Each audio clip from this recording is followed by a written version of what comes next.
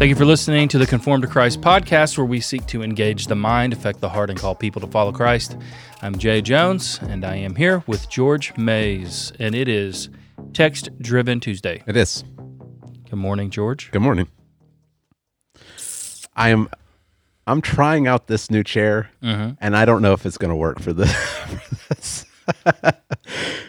You're leaned back. I just keep leaning back. It just bounces up and down. So if you see me start to slowly go down, it's the chair. It's it's not me. You're sinking. Yeah. Well, we got our third set of headphones finally, George. Yeah, we did. Yeah. So how do they look? Do they look like these? Are they just like these? Excellent. It's a third set of these quality headphones. Okay. So when we have a guest on, we don't have to have them use video game headphones anymore.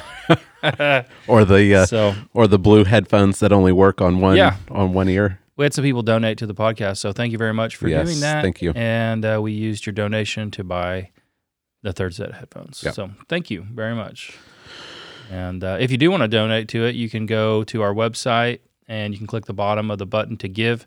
And then when you click that link, you can select from the general fund, go down, click one more time down, and select the podcast. And you'll give directly to the podcast. Super easy. And like Patreon, we looked at Patreon, but they take a big cut. So we're like, we'll just keep with the regular giving that we have on through our church. Yeah. And we do appreciate it because as we were talking about before, one of our iPhone cameras is held up by a quarter. It is. There's a quarter jammed under it to keep it from moving. Look at that thing. It's like the Leaning Tower of Pisa. Look at it. Yeah, it's leaning, but the iPhone is held in place by a quarter. Yeah. That's precision. And so we said every little donation counts. Yeah. This podcast is run by a quarter. I wish we had a camera we could point over there at this. Yeah. The finished product looks much better than what it looks like in here. Yeah. This thing is held together by string. Yep. One time, George, I told you this before. In the middle of the Iraq desert, I fixed a $12 million radar. I kid you not, with a piece of bubble gum and a zip tie. Yeah, you MacGyvered it. I did. Yeah, I did. I mean, you don't have the components you need. You got to make it happen, man. Yeah. So we're trusting in your MacGyver skills in here. Larry's the one who came up with the quarter. Oh, did he? Yeah. The rest of this fiasco I can take credit for, but not the quarter. That's the Lair Bear over there. All right. He's behind the scenes. Yep. Very nice. Yep. Very very nicely done. Well, let's get to it. It's Text Driven Tuesday. We're talking about, if you're new to the podcast, what we do on Tuesday is we talk about the sermon, but we're not going to re-preach the sermon. I'm going to interview George. He began a new book, 2 Peter. So it's a perfect time to jump into this podcast. And we just talk about maybe making application from it.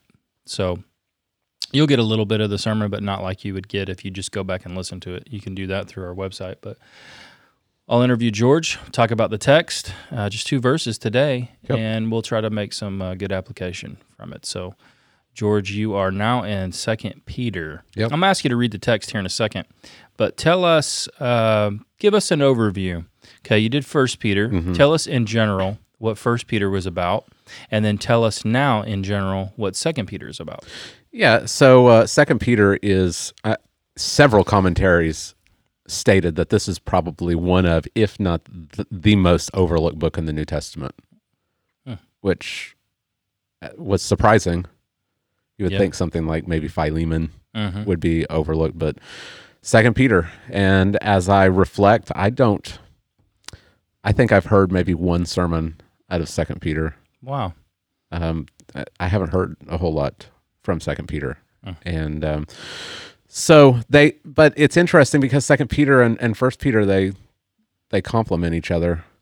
They obviously go together. And so they're both obviously written by Peter, the Apostle Peter. He is probably writing to the same group of churches that he wrote to in 1 Peter, so the churches in Asia Minor. But in 1 Peter, he is dealing specifically with threats outside the church. So he's writing to these churches that are living in a pagan culture, and idol worship, emperor worship. And if you don't go along with that, you're going to be ostracized.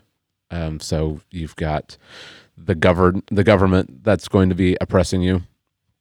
You've got employers. You've got even unbelieving spouses, just your unbelieving neighbors. They're going to be mocking you and blaspheming God, and you're going to be kind of outcast of society.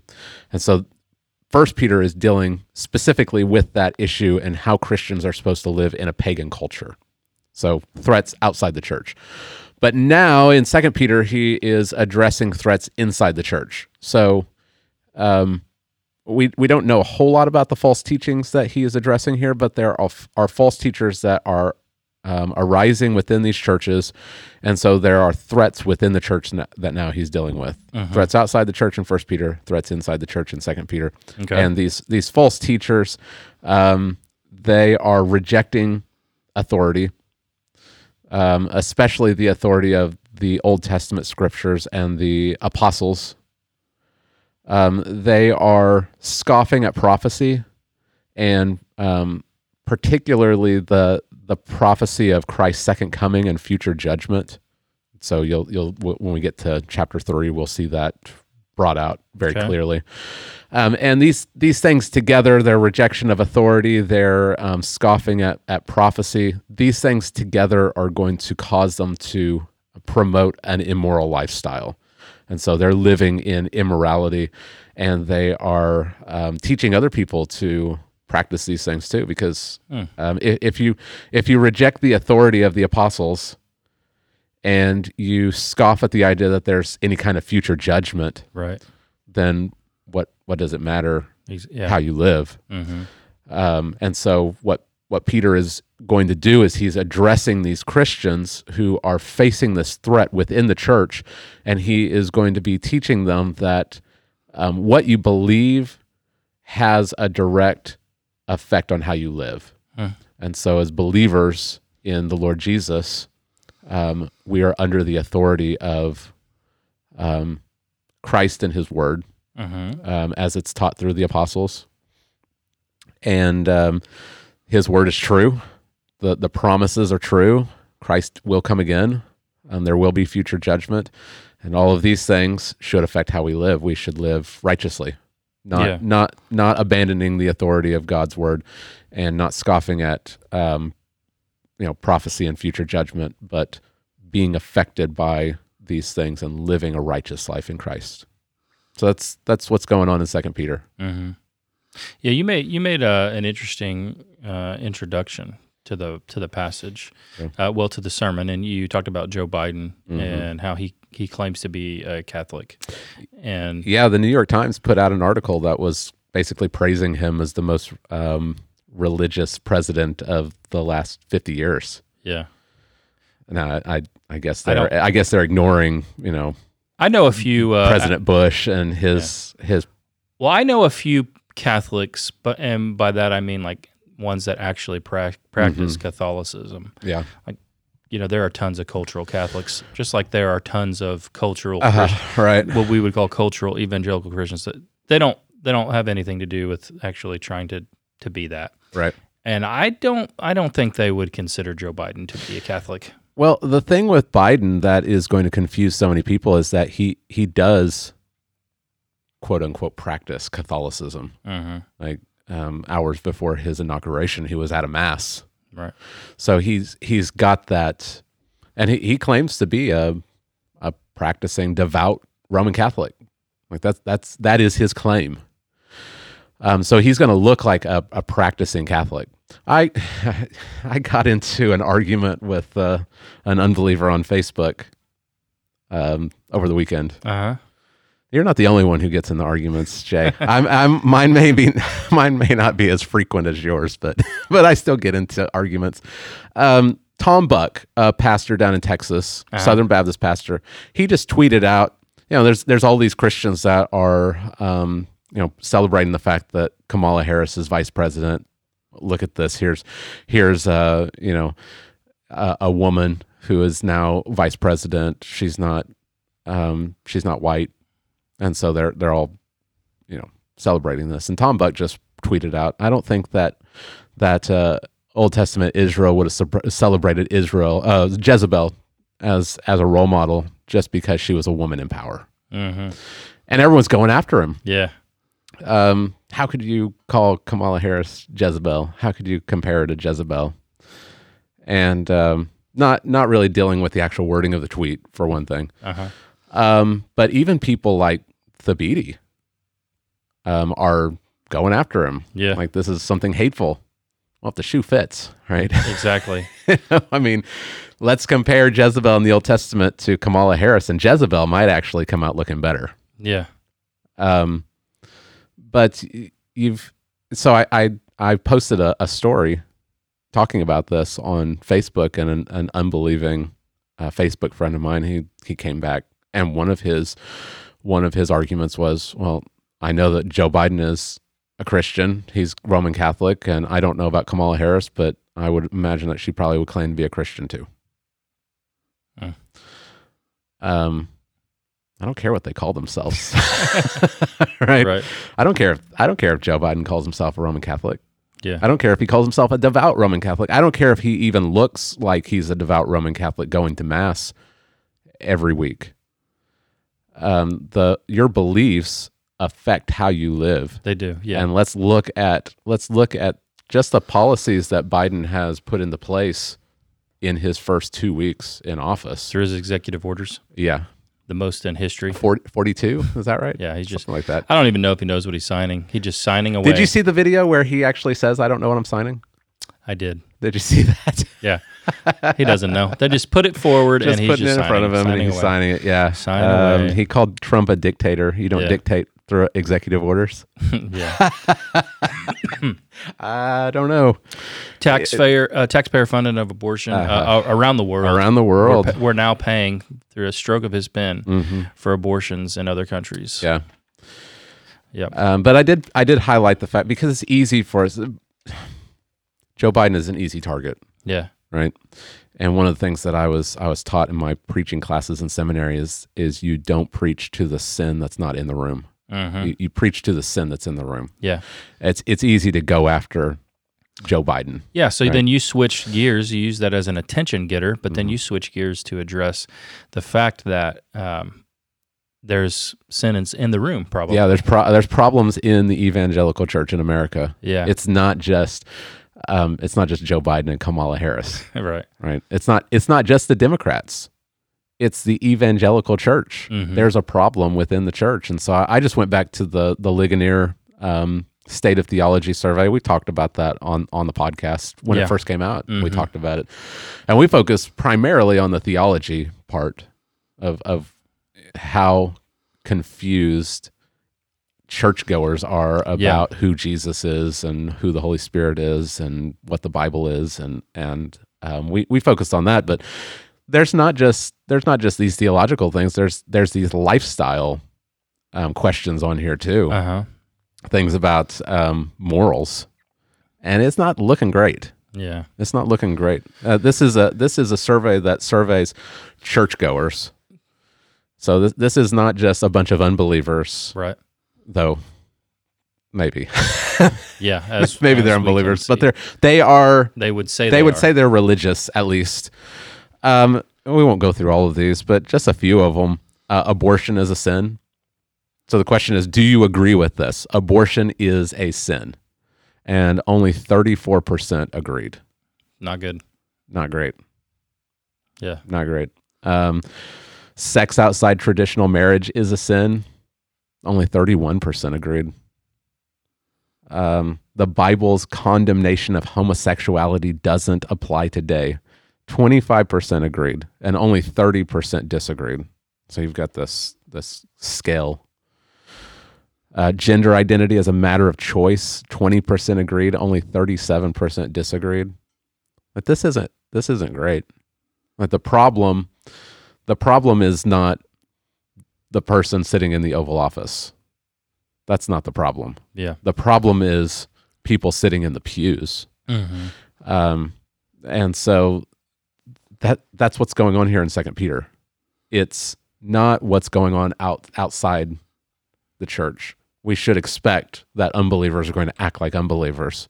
Pagans are going to be pagan. They're going to hold to pagan beliefs. Yeah.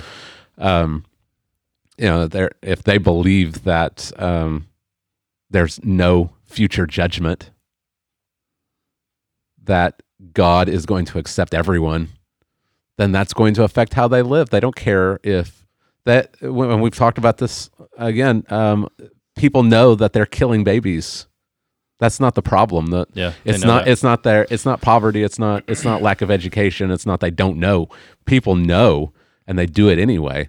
They have no fear of future judgment, and that affects how they live now. And so that's what Peter is addressing for these Christians, that what you believe affects how you live. And we need to get back to a healthy church that believes the right thing so that they will live the correct way. I didn't think of that, make this connection yesterday, but I am now. I know people who have made a train wreck of their life and the faith and have left the faith, and it has affected their life and the life of their children. And the road to it was Love Wins by Rob Bell. Really? Which is about what? It's about the fact that there is no hell. Yeah. So there's no really future judgment. Yeah. Or if you do to go to this place, which we know of hell, it's more like purgatory. Yeah. It's not like what we would think. Yeah.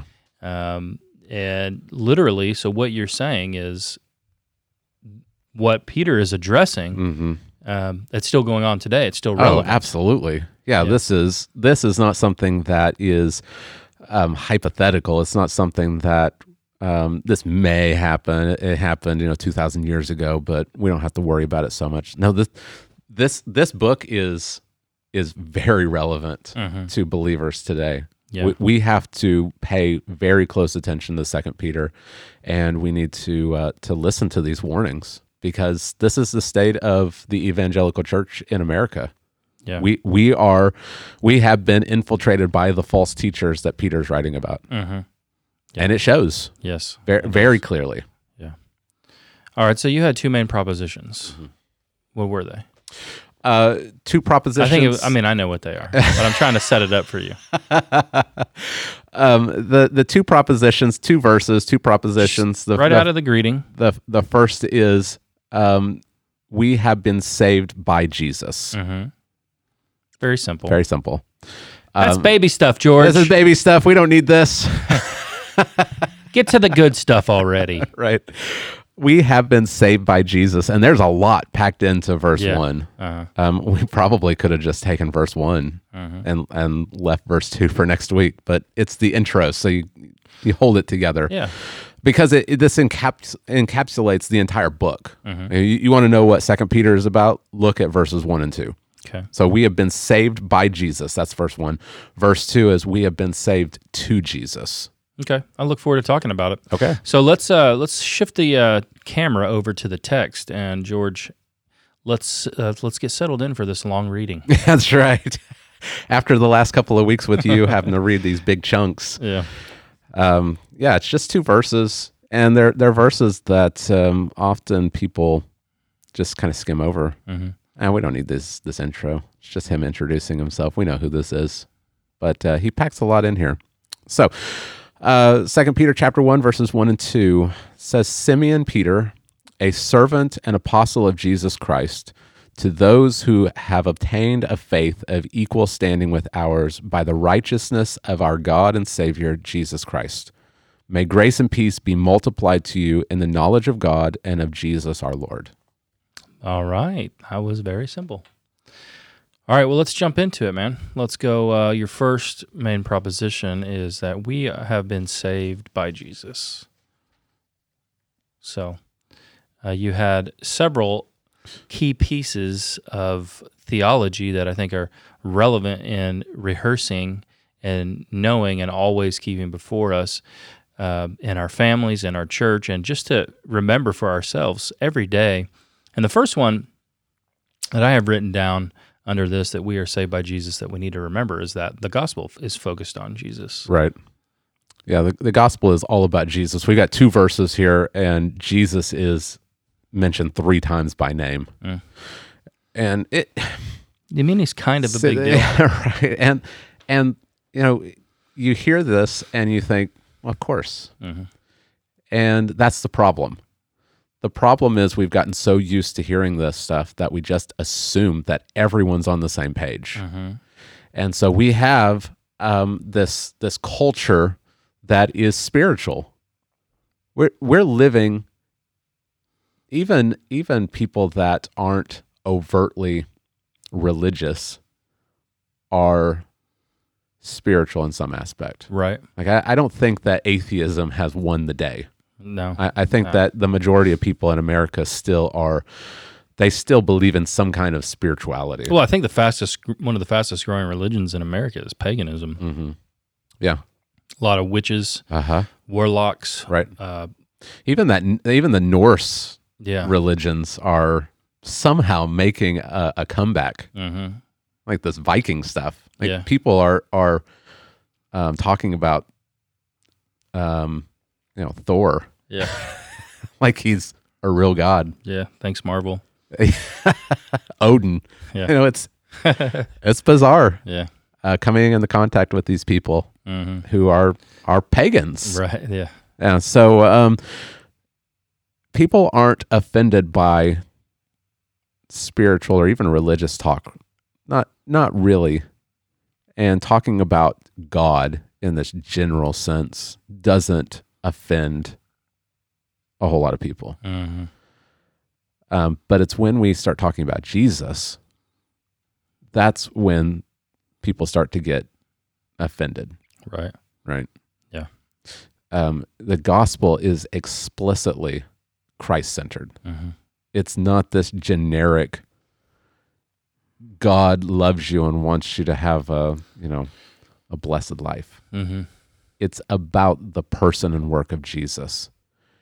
And we can't simply assume that everyone's on the same page when we're talking about these things. Yeah. That's the problem I think is in the church. So last week you talked about engaging with a culture that's not coming from any kind of Christian worldview. Mm-hmm. And I made one more step and said, I don't think that we can assume that people who go to church have a Christian worldview. Yeah, that's right. I don't think that we can simply assume that when I say the word gospel to someone that goes to even an evangelical church in this town, Mm-hmm. I can't assume that they have the same ideas going through their head that I Right. am. Yeah, you're totally right. Yeah. We have to be explicit about this. Mm-hmm. And the first thing is that it's all about Jesus. Mm-hmm. It's not just a generic God. God has sent his son, and we know his name is Jesus. Mm-hmm. And so we have to be specific about it. Mm-hmm. And Peter is very specific. 3 times. Yeah. 3 times he talks about Jesus. Yeah. He is a servant and an apostle of Jesus. He's the people he's writing to have obtained a faith by the righteousness of Jesus, and we have grace and peace multiplied to us through the knowledge of Jesus. Mm-hmm. That's right. So it's all about Jesus. Yeah, it is. And that's one of the shocking things today, that there's so many people today that are, what's the guy's name who does the Family Feud now? Steve Harvey? Yeah. Did you see his thing where he's like saying there's other ways? I did. And God. Wasn't he dressed? Yeah. Wasn't he dressed in like a Arabic? Yeah. Yeah. And he had the lamest illustration you ever seen. He's like, other people might be watching a different channel on the TV than you, but they're still entertained. What? Okay. I guess that's the point of Christianity, is to be entertained and whatever. But it just tells Wow. it just goes to show you again, like even I think he would have identified as a Christian before. They don't understand that the gospel is focused on Jesus because all of human history is focused on Jesus. Right. It's this Oprah Winfrey spirituality. Yeah. It's I'm okay, you're okay. The many paths up the mountain that lead to the same point. Mm-hmm. That simply is not the case. That's not true. Yeah, it's all centered on Jesus. Right. And believers don't have to be ashamed of talking about Jesus. Yeah. You don't have to let your unbelieving friends and neighbors and family members shame you. You're just talking about Jesus again. Yeah. You're just always talking about Jesus. Well, okay. You can never talk too much about Jesus because all of, like you said, all of human history, the entire cosmos exists for Jesus. It's all about Jesus. How can you talk too much about this? And this is something that everyone in the church encounters. Brooke was asking me about it because I'm sure she encounters it every day. She's like, what do I say? You know, because you're talking about the monotheistic religions. If somebody says to me, I'm pretty sure she encountered this in school, what do I say when someone says to me, well, Muslims and Jews and Christians all worship the same God? Because, you know, we're the Abrahamic faith or whatever. And so it's very easy to prove that that's not true. Right. Like in a millisecond, isn't it? I mean, we believe Jesus is God. Right. That's the end of the story. Yep.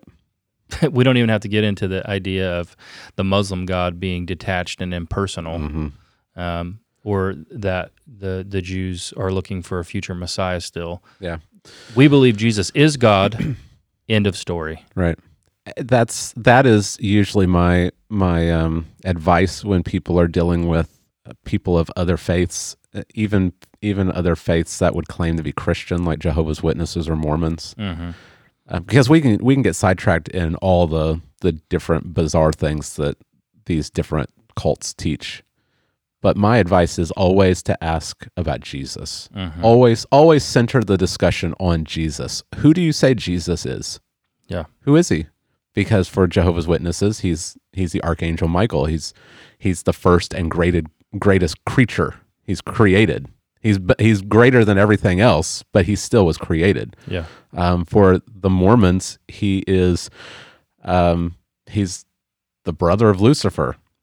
God actually had sexual relationship with Mary, and she gave birth to Jesus.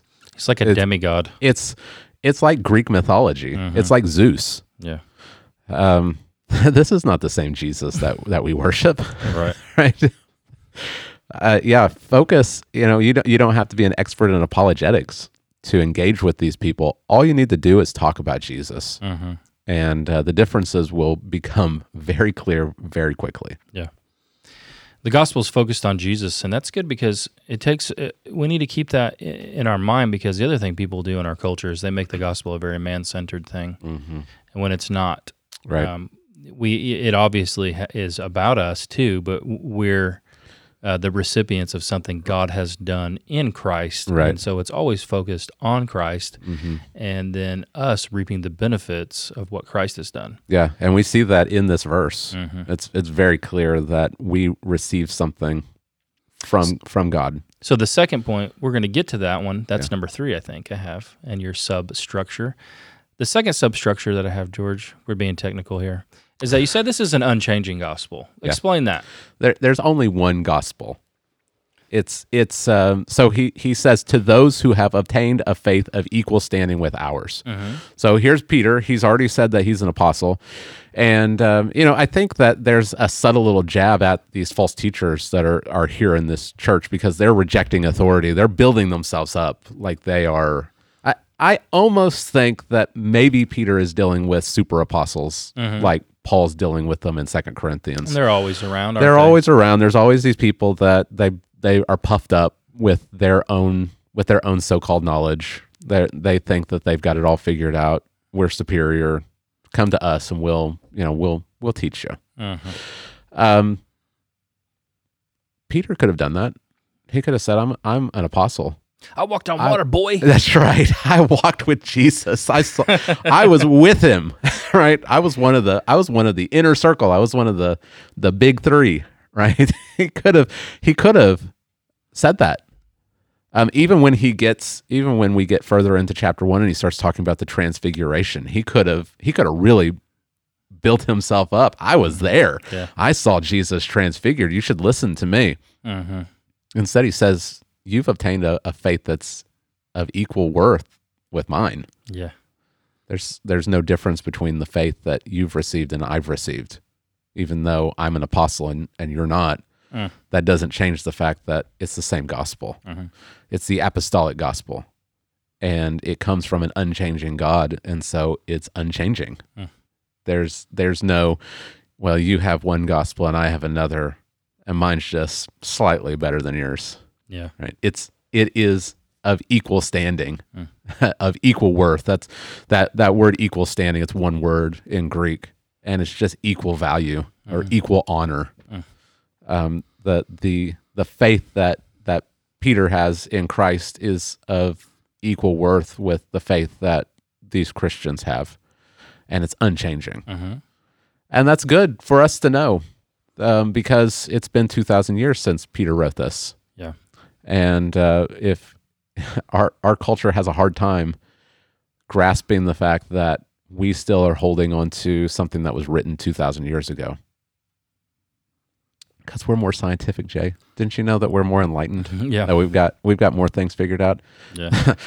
Peter only thought there were two genders, Jay. I mean, Yeah. we now know that there are hundreds and hundreds Yeah. of genders. We've got it all figured out. We know people don't come back from the dead. Don't you love that one? Right. I'm like, really? Really? Yeah. You really think people were that stupid back then? They do. Who was it? Was it C.S. Lewis that called it historical snobbery? Chronological snobbery. Yeah. We think because we're here in 2021 that somehow we are intellectually superior to people that lived in 60 AD. because we think that everything is progressing and people are just getting smarter, and we're not these superstitious people. Yeah, we don't have people running around here like worshiping trees and stuff. Right. That's something that happened back in the day. Yeah. Right. Yeah. We don't have people that are using crystals. Yeah. Magic crystals. Magic crystals. Put them on your wrists. Get balanced. Right. Yeah. We are exactly the same. We may have advanced technologically and scientifically so that we have different ways in which we are pagan than our ancestors of 2,000 years ago. But people are just as pagan. Nothing has changed in 2,000 years in regards to the nature of man, the heart of man. Yeah. They still chase after the exact same things. People are still chasing after sex. They're still chasing after money and stuff. They're still chasing after power and fame and position. This is the same stuff that they were. When we get to chapter 2, there's not going to be much difference between the false teachers that Peter's dealing with and the false teachers of today. Yeah. So the gospel is unchanging. It's unchanging gospel. Number 3, it is a received gospel. It's a gift. Okay. Explain that. To those who have obtained a faith of equal standing with ours. That word obtained, it can be translated as received. It carries the connotation of something that's been determined by the casting of lots. Okay.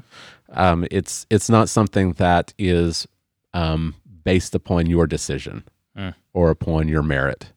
You didn't chase it.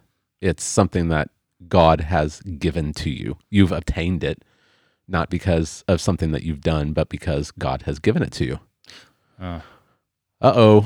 What are we doing? Are we We're going down the road of election. Yeah. That's what this is. It's divine election. We should expect this from Peter. He talks about it in 1 Peter chapter 1. Right. Like, blessed be the God and Father of our Lord Jesus Christ. According to his great mercy, he has caused us to be born again. We're passive in that. We don't cause ourselves to be born again. He's the one who causes us to be born again. Yeah. It's the same thing here. We have obtained. It literally says to those who have obtained faith. So faith is not something that you're drumming up. It's given to you. Yeah. Faith is a gift. It's something that you receive. Yeah. But today, in our world, people like to think about faith as something that they muster up, literally like the force. So, they're sitting on the rock, like Ray, and you got your eyes shut. Reach out your hand, All right. and your faith is like boom, and you crack the rock, and then Luke stands back and he's like, oh, faith. That's how people think they become Christians today. I really am uncomfortable with you using illustrations from the new Star Wars trilogy. Well, I because that belief is a train wreck. I wanted to come from a movie that was okay. a train All wreck. right. Well, as long as you don't start talking about Luke taking his milk from that creature on the island. Some people that don't watch movies, they have no idea what we're talking about. Yeah, Don't seek it out. yeah. It's not something that you're producing. You don't have the furnace of faith in your chest, and you're trying to muster up enough faith so that God will be pleased with you, or so you can believe. Faith is a gift; it's given to you. That's exactly what Paul says in Ephesians chapter 2, verses 8 and 9. Yeah, it's by grace you've been saved, not by works. It's a gift of God. Mm-hmm. This is not something that you're producing. It's something that God has given to you. good. Yeah. And we, especially in the Reform camp, we hear this so often, and we need to be reminded of this, of how amazing God's grace is, that we were dead in our sins and trespasses. We were enemies, and God gave us faith to believe in Jesus. He didn't just give us Jesus as amazing a gift as that is. He gave us the actual faith to believe on Jesus and be saved. Yeah. Paul will say it in Philippians like this, that you have been granted, and the word is graced, not only to suffer for his sake, but to believe. Right. Yeah. Or to believe and to suffer. I can't remember which order it's in, but we don't consider suffering for Christ a gift. Yeah. Well, neither do people consider believing to be a gift, but yet he calls both a gift of God. Yeah. Yeah, so. And it's just amazing. You, because of this, we don't receive any credit for any part of our salvation. Even our belief is a gift from God. That's right. Well, we got to move on. We're cooking up the clock over here. Number 4, it's based on the righteousness of Jesus. Yeah. Yeah, that you have attained a faith of equal standing with ours by that the Greek word is in. It's by or through it's through the righteousness of our God and Savior Jesus Christ. Yeah.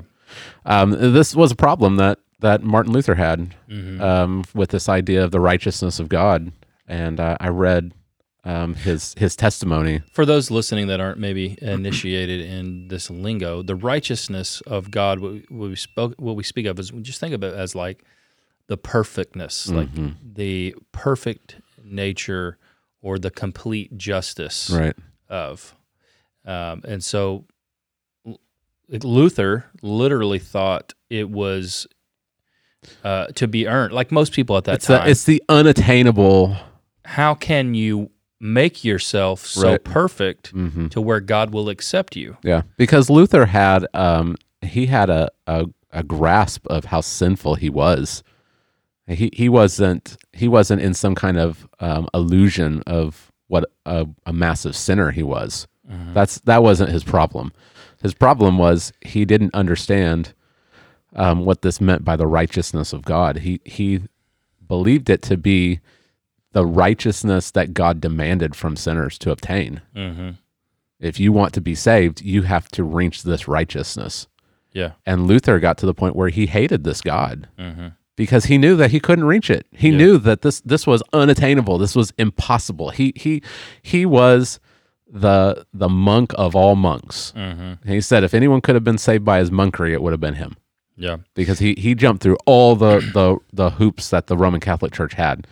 And he still could not shake the guilt and the condemnation that was on his shoulders. Well, people still view God in this way. They see it. They see God as like the final boss in a video game, right? But you can't get in the boss until you level up, right? Like you've got to be leveled up. Yeah. And so the question people have is, well, am I leveled up enough? Like people that go through life wondering, have I done enough good? Yeah. How much good do I need to do for God to accept me and to let me in? Right. And so they're on this Well, they either do one of two things. They fall into despair, like Luther, because they say, well, I can never level up to God's level. Or what they do is they go the other way, and they'll downplay God to where pretty much he'll let anyone He'll let anybody in. And nope, there's nothing wrong with anybody. Everybody's okay. I'm okay, and you're okay. We're all okay. We're all getting in. Yeah. Yeah. And the reality is God doesn't change at all. He doesn't lower the standard for anyone, and then comes the big surprise. Yeah. The righteousness is not the righteousness that you're supposed to produce. Yeah. It's the righteousness that God gives you freely. It's a gift. It is the perfect standard because God is completely holy. You cannot approach a holy God clothed in your own works, in your own sin. And God is gracious to you, and he gives you a righteousness that is perfect. But it's not your righteousness, it's the righteousness of Christ. Yes. He clothed you in the righteousness of his own son. Jesus lived a perfect life of obedience. He kept all the law. There was not a second that he failed in any aspect of the law. He was completely perfect. And by faith, which is a gift, God gives you the gift of Christ's righteousness. He clothed you in righteousness of Christ. It's not your righteousness. It's Christ's righteousness that's put on you. And when God sees you, he sees the righteousness of Jesus. He sees perfect law keeping. Yeah. Goodness, how can we ever stop being amazed by this? Yeah. But this is the problem. This is the problem in the church, is that we've stopped being amazed by this. We've just assumed this gospel. We just assume that when we say the word gospel, that everyone is they have all of this understanding. They know exactly what this is. When I'm afraid that a lot of people in American churches, when you say the gospel, they believe something like, well, I said a prayer asking Jesus into my heart. Yeah. And that's it. Yeah. And Jesus helps me to be good. And with his help, I can be good and God will accept me. Right. Yeah. I'm afraid that's what people think when they hear the word gospel. That's right. In the church, we have to be explicit about this. That's right. And we've got to be amazed by this. We just had lunch with a guy today who's, he new to our church, but he's gone around looking at a lot of churches, and it's what he says. He says a lot of churches just are very confused on the gospel. Yeah. That's today. Yeah. Yeah. And the buckle of the Bible Belt. Right. Yeah. Because we've assumed the gospel. And so we think that there's either you're a Christian or you're apostate. But really it's a process. And this process has been described by people like D.A. Carson and others, that it's a 4-step process, that you accept the gospel. One generation accepts the gospel. They're solid. Let's say this would be like what, our grandparents' generation? Grandparents or great-grandparents. Okay. Yeah. And then you assume the gospel. So everyone's a Christian. So you don't have to keep telling people the same things over and over again. Well, when you assume the gospel gets confused, because that next generation, so your great-grandparents, they were Christians, but they just kind of assumed the gospel with grandparents. And so our parents' generation gets confused on the gospel. And so you come up with things like God helps those who help themselves. Right? You've got people that think that you walk an aisle and you say a prayer and you ask Jesus into your heart, and that's it. You're good. No matter what you do. And so our generation loses the gospel, and that's what we see. Yeah, we're seeing the end of that 4-generation process. It's come to even churches have lost the gospel. They don't know what it is. Yeah, and so we have to be explicit with this gospel. We have to be clear with this gospel, not just in our church, in our families. We can't just simply assume because our children are going to church with us every Sunday that it's sinking in. Yes. We have to teach our kids explicitly what the gospel is. Yeah. We have to be reminded of the gospel. We'll get to that in a couple of weeks. One of the major terms that Peter uses is remember and remind, because we forget. We forget. Peter is telling Christians in his generation, like this is first generation believers. He's reminding them of the gospel. And we've gotten to the point where 2,000 years in the future, and we think that we don't need to be reminded of the gospel. We just assume it. Yeah. There's a reason why so many churches are in trouble. There's a reason why our nation is in the state that it is. And it's not because we've got people like Biden and Harris in the White House. It's because we've got pastors in the pulpits that aren't preaching the gospel. We've got Christians sitting in pews that they think they know the gospel. It's just assumed, but they don't actually know what it is. Yeah. If you ask them, what is the gospel? Can you tell me what the gospel is? What does a person have to do to be saved? If these people that are sitting in pews in evangelical churches around this country, if the Philippian jailer said to them, what must I do to be saved? They wouldn't be able to tell them. Yeah. They'd say, well, you need to say a prayer and ask Jesus into your heart. Or they'd say, let me go get my pastor. Hang on. Yeah. Yeah. Right. Because we've just assumed the gospel and it's just been lost. And then he might show up and be like, love wins, bro. Right. Don't worry. Good. Yeah. You're right. Well, we got to move on to number 2. Okay. We're saved by Jesus, but we're also saved to Jesus. Right.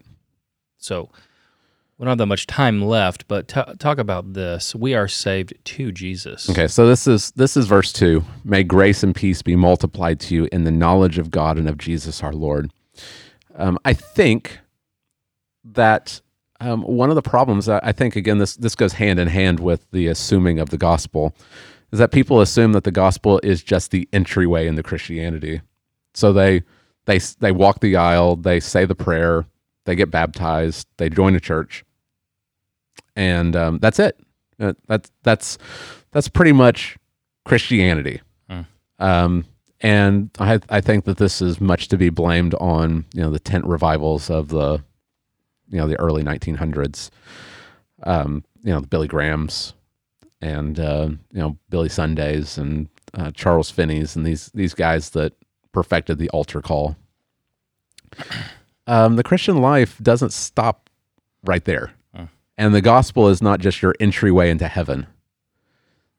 The goal of your faith is to grow in your knowledge of who Jesus is. You are constantly wanting to go deeper. And that's what's going on here. May grace and peace be multiplied to you.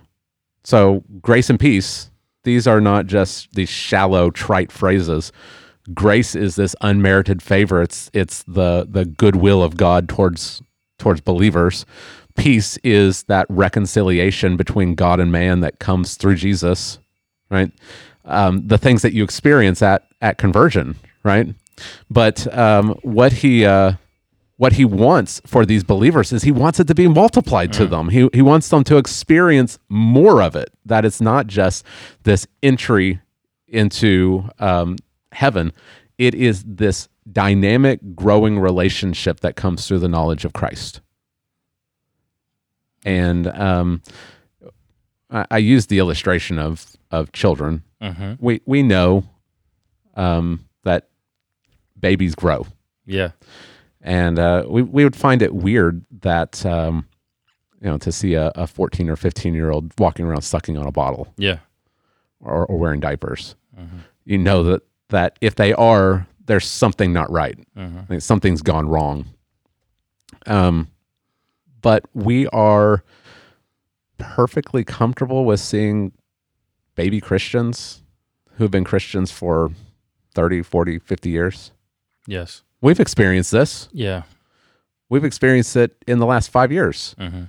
People that have claimed to be Christians for the majority of their life, but can't explain the gospel. They can't explain the Trinity.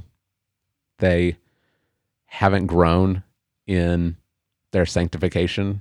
Like they're still living like baby Christians or maybe unbelievers Yeah. because they're not growing in their knowledge of who Jesus is. Yeah.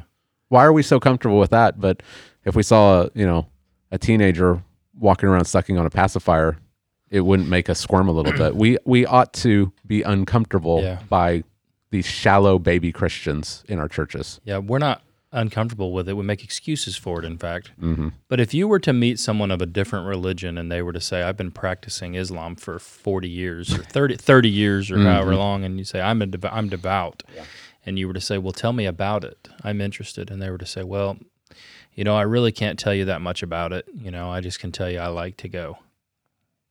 What would we think? Mm-hmm. You think, like, maybe you don't know what you're talking about. And then maybe, are you really a Muslim? Uh-huh. Like, what is this? Is this just a social thing?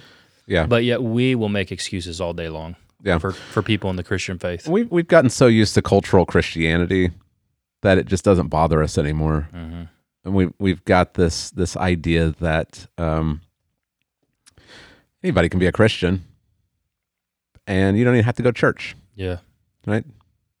Oprah is a Christian. That's what. Yeah. Well, I don't know if she still identifies. I don't know if she still identifies as a Christian, but she did for a long time. She did. Yeah, she did. There's a lot of people that identify as Christians. Yeah. Just because you say that you are doesn't mean that you are.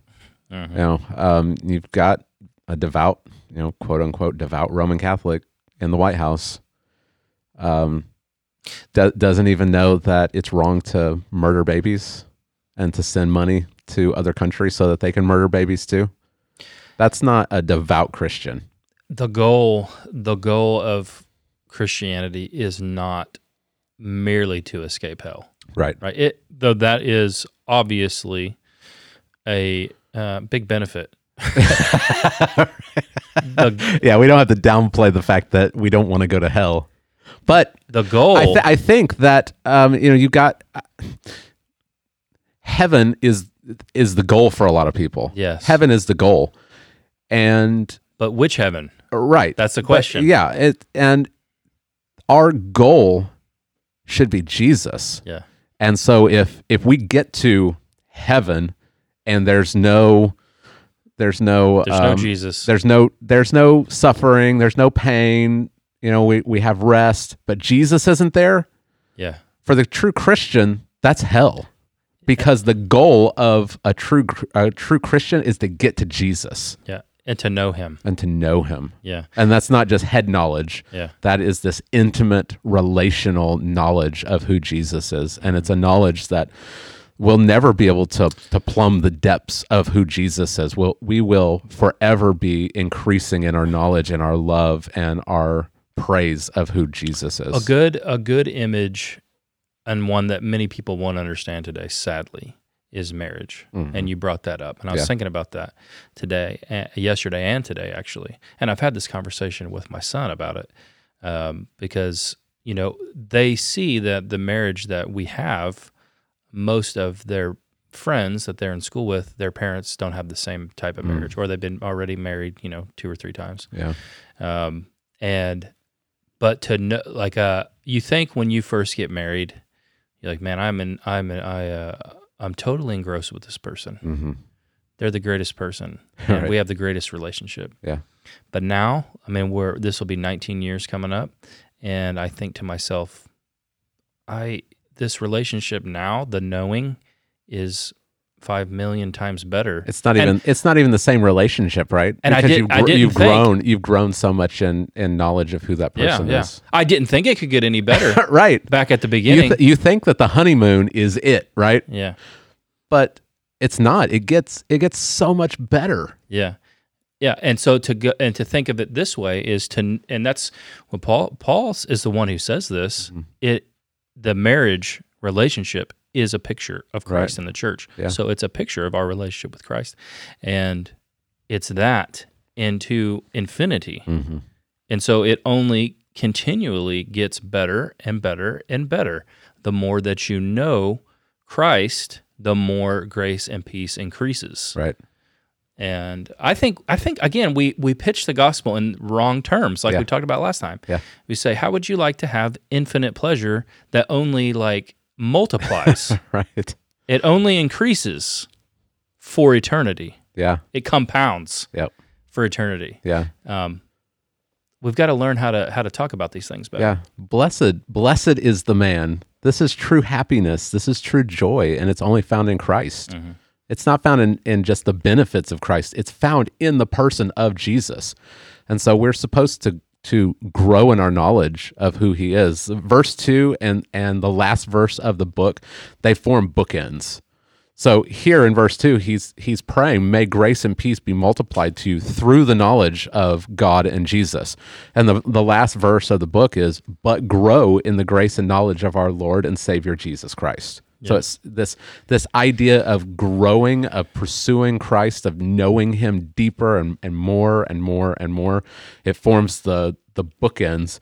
And so everything in between, it's all about how we are to grow in that knowledge of who Jesus is. Mm-hmm. And we do that, as we'll see, he's going to build up to, it's found in the scriptures. God has given us the scriptures, and as we study the scriptures, we come to know Jesus more, and that's something that you could live a million lifetimes, and you still would not have found the depths of who Jesus is, because he's infinite. Mm-hmm. And so we're going to know him and grow in our knowledge of him for all eternity. That's good. That's right. All right. Well, thanks for tuning in today to Text Driven Tuesday. Hope it was a blessing to you. We're starting out a new book. Hopefully you'll hang in there and continue to come back and listen as George preaches through this for a few more weeks. How many more weeks you got until we take a break? Do you know? It's okay if you don't know. 4, I think. 4 more? I think we're going to do 5 for chapter 1. Okay. So keep coming back. It's our hope and our goal that this helps you to know Christ better, to know God better, and everything that we do, it's done. The name says it all. It's to help you to become conformed to Christ.